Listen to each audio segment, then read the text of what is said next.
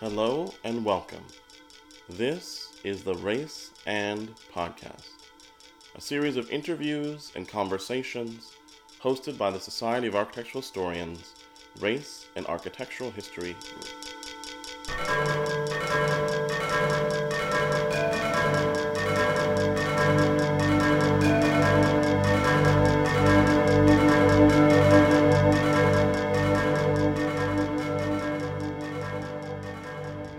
My name is Charles Davis, and I'm an Associate Professor of Architectural History at SUNY Buffalo. I am also the host of the Race and Podcast, and I'm here to introduce you to a special series produced in collaboration with Princeton University School of Architecture. This series is entitled American Architecture as a Settler Colonial Project. This series re-examines American architecture through the lens of settler colonialism to identify the ways that racial discourses have distorted our conception of the built environment. It is divided into two parts. Part 1 examines canonical examples of American architecture and its written theory from the late 19th century to the present. Part 2 recovers the works of people of color to reprise the countercultural definitions of architecture that have been lost to time. A major goal of these podcasts is to provide teaching plans to primary, secondary, and higher education instructors who wish to examine the role of race on the built environment. Please take a look at the resources provided in the show notes of each episode, which include annotations of each conversation and detailed bibliographies on reference materials students can explore. Thank you for listening, and we hope that you enjoy our series. Welcome. You're listening to Works in Progress. We're your hosts, Julia Medina. And I'm Taka Tachibe. We're two graduate students from the Princeton School of Architecture, and today we're going to talk about Little Tokyo in Los Angeles. Okay, so I would like to start this conversation by asking you, Taka, as a Japanese American from Los Angeles, what your experience with Little Tokyo was like and what your relationship with that neighborhood is like. Yeah. Growing up, I went to Little Tokyo a lot with my family, and it was always kind of the place where it was like a community center for Japanese people. I don't really know how many Japanese people actually live there currently, but it definitely was the place where my parents would go and speak Japanese with strangers in the city. And we'd go to Japanese grocery stores like Marukai. We'd go to Natsumatsuri, which is a summer festival at the local Buddhist temple. And, we'd wait in line for ramen for like hours on end. So it was definitely a place where we got to inhabit multiple aspects of Japanese culture. Yeah, I have positive associations with it, for sure. I want to note that I grew up in the suburbs about half an hour away from Little Tokyo, which is in downtown LA. Little Tokyo is right next to Skid Row, which is a poor black majority neighborhood that some might call a ghetto. I do wonder what relationship there is between these two places and why the contrast is so stark between them. When you hear the word ghetto, what do you think of? Is it a place? An adjective? Although the term ghetto commonly refers to an impoverished urban neighborhood populated by Black or Latinx people, the history of the term and the places it describes has a largely unknown history. The English word ghetto comes from the Venetian ghetto, a Jewish area of Venice termed due to the neighborhood's proximity to a foundry called ghetto. In fact, the term became associated specifically with these Jewish neighborhoods. These neighborhoods formed because Jewish people were seen as outsiders in most of the European countries they lived in, and public policy forced their segregation. In Nazi-occupied Europe, Jewish and Romani people were forced to live in Nazi-established ghettos, which were ultimately transformed into concentration camps. The Shanghai ghetto was 1 square mile in Japanese-occupied Shanghai, which held 20,000 Jewish refugees before and after World War II. In the mid-19th century, as German and Irish immigrants formed the first ethnic enclaves in the United States, the term ghetto began to gain popularity in describing these neighborhoods. As Italian and Polish immigrant numbers began to increase, their neighborhoods were often termed ghettos.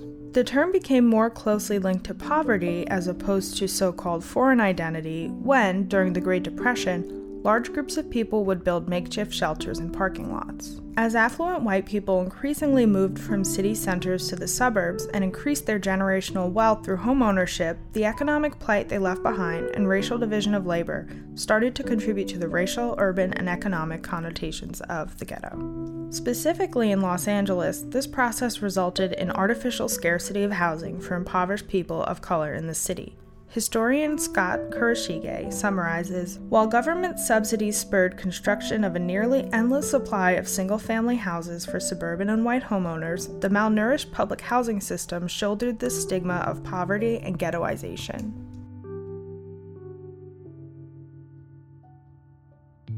After Franklin Delano Roosevelt signed Executive Order 9066 on February 19, 1942, 120,000 Japanese Americans were forced out of their homes into camps, euphemistically called relocation centers. This included the few thousand Japanese Americans living in Little Tokyo at the time, and the fate of the neighborhood became an open question for city officials. According to Kurashige, there was, quote, some talk of turning Little Tokyo into the city's Latin Quarter, which would be both a center of Mexican-American life and a conduit for inter-American trade. But these plans never came to fruition, end quote. In 1943, a black entrepreneur named Leonard Christmas purchased the 100-room Digby Hotel in the neighborhood, which would accommodate black Southern migrants searching for work during the Great Migration of the early 20th century. Other black business owners followed suit and operated restaurants, barbershops, laundries, and hotels. The area became a prominent center for black life, and its many clubs like Shep's Playhouse, Samba Club, and Finale hosted early bebop performances by Charlie Parker and Miles Davis, among others. At this time, with the absence of Japanese Americans, Little Tokyo took on a new name, Bronzeville. Here's LA-based talk show host Ralph Walker interviewing historian Dr. Hilary Jenks about how the neighborhood got its new name. Bronzeville, what is that all about? A bunch of brown buildings, or what is it? Well, Bronzeville, originally the term comes from Chicago's South Side. So yes, with that great migration to Chicago, the South Side is where most African Americans ended up living due to segregation and restrictive covenants. And it got nicknamed Bronzeville. And so the term carried, other places, sometimes the African American neighborhood would get called that. And in LA, in particular, we got a Bronzeville in World War II. Wait a minute. LA had a Bronzeville? For a very brief time in the 1940s, yes. It's notable that a change in ethnic demographics would come with a change in name for the neighborhood, especially when it's considered alongside the limited areas non-white people were allowed to inhabit at the time. Before the war, Little Tokyo was home to about 10,000 residents, the majority of whom were Japanese Americans. With 95% of Los Angeles being unavailable to black Southern migrants during the war due to segregation and racially restrictive covenants, the area formerly known as Little Tokyo housed around 25,000 residents, the majority of whom were African American. This didn't stop the surrounding wealthy white residents from participating in fear-mongering campaigns that instilled a sense of danger being inherent to the black bodies that occupied this non-white space. In May 1944, the Los Angeles Times falsely cited that nearly 80,000 black residents were jammed into the 1 square mile neighborhood, which led the city health officer George Ull to condemn housing units to prevent a public health crisis. He remarked, quote, "Many of these people who come from Louisiana and Texas have no knowledge of sanitation and health standards," end quote. These fear-mongering campaigns attached ethnic identity to spatial practices that were caused by the finite boundaries of non-white space. Kurashige assesses, quote, "While thousands of African-American workers were squeezing into shacks, sheds, and storefronts, thousands of whites given a helping hand by the government were moving into new suburban homes with modern amenities," end quote. Ultimately, the name change from Little Tokyo to Bronzeville can be read in the same way, with whiteness defining its own spatial boundaries and making non-white space artificially scarce with a clear and distinct name. Bronzeville should not be read as an ethnic landscape that stands in opposition to Japanese American spatial practices. Examples of interethnic solidarity were made apparent through the stewardship of Japanese American cultural properties by black community leaders, but these were complicated by competing spatial needs of each community. Like most properties that Japanese Americans needed to sell or lease before entering the internment camps, the Los Angeles Humpa Hongwanji Buddhist Temple was leased to the Providence Baptist Church, which had a black congregation. The church's pastor recognized a, quote, moral obligation to safeguard Japanese interests, end quote, in the property, but he simultaneously noted that the church was, quote, proceeding on the assumption that the Japanese would never be back in this area in large enough numbers to justify a property of this magnitude. This was a reasonable assumption based on anti-Japanese rhetoric from the mayor of Los Angeles. In his radio address of June 2nd, 1943, Los Angeles Mayor Fletcher Bowron stated, quote, "We in Los Angeles ought to know our Japs. We are not going to be fooled if others are.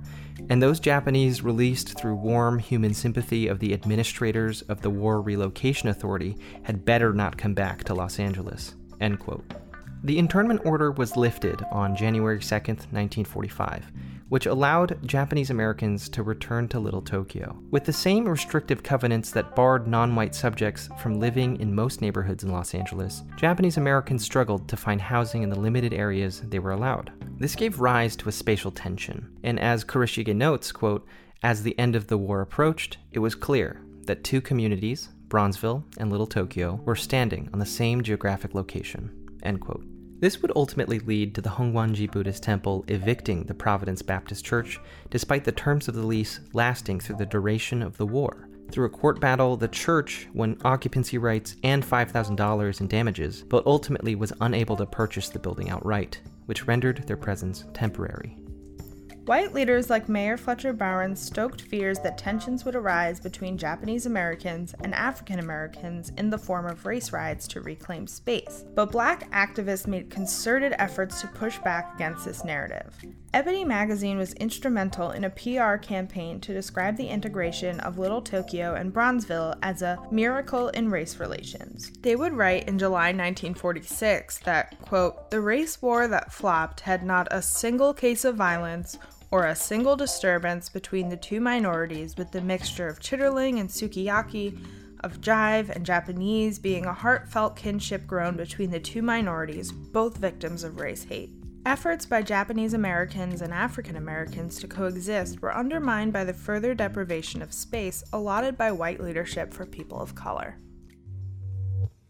I mean, essentially what happened was that in 1950, the city announced that they were going to take this whole block of what became Parker Center. That was part of Little Tokyo. The notorious police chief?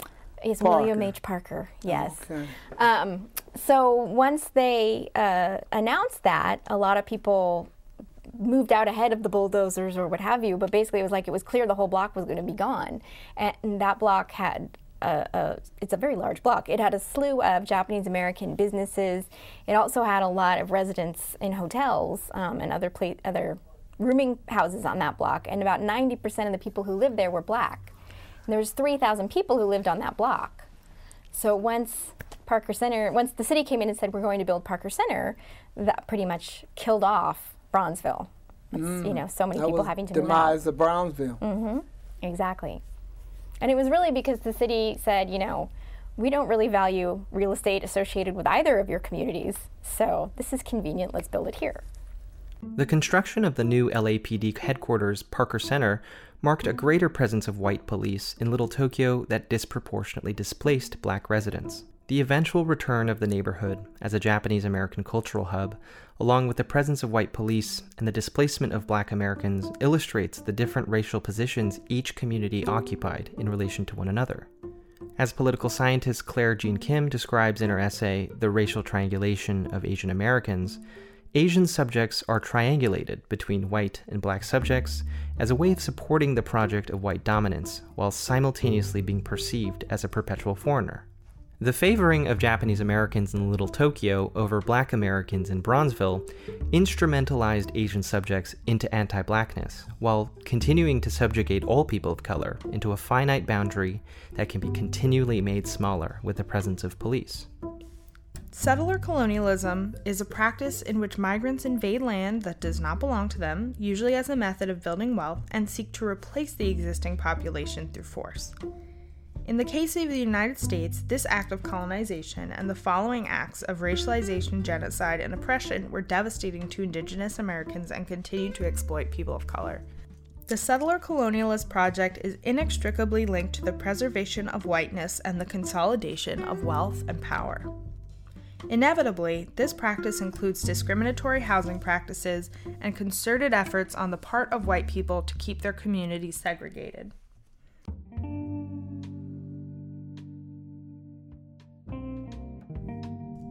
This case study of Little Tokyo and its transition to Bronzeville and back exposes the forced nature of the ghetto in Los Angeles.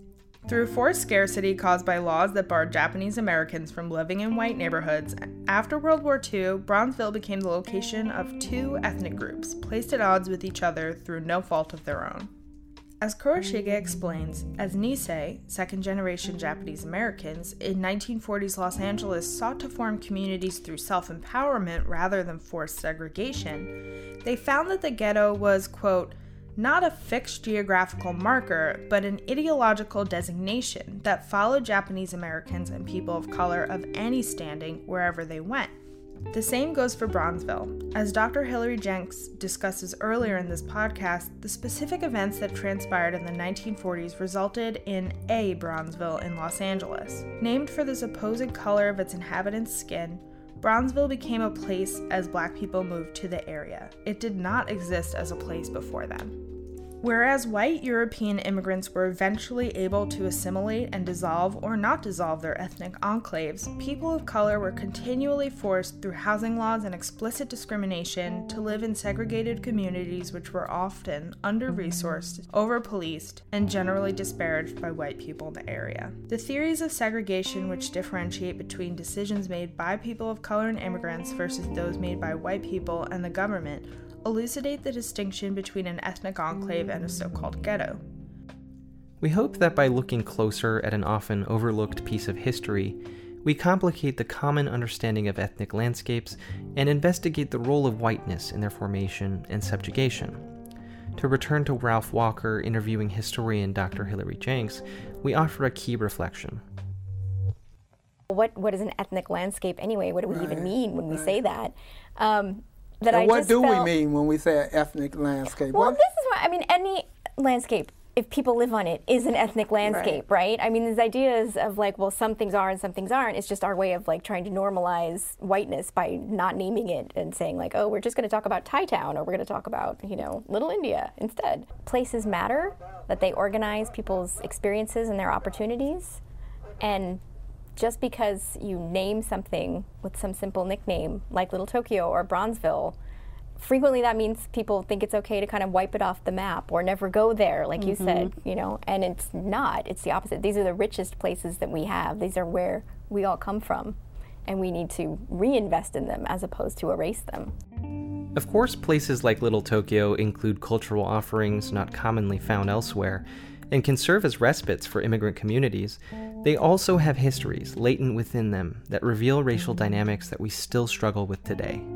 Losses in collective memory of places like Bronzeville in Los Angeles only serve to perpetuate American myths of opportunity and freedom that obfuscate the role whiteness has played in oppressing people of color. Therefore, the spatial practices of people of color in places like Little Tokyo and Bronzeville are reactionary to limitations placed upon them, and should be read as uniquely American experiences in the face of violent settler colonial practices.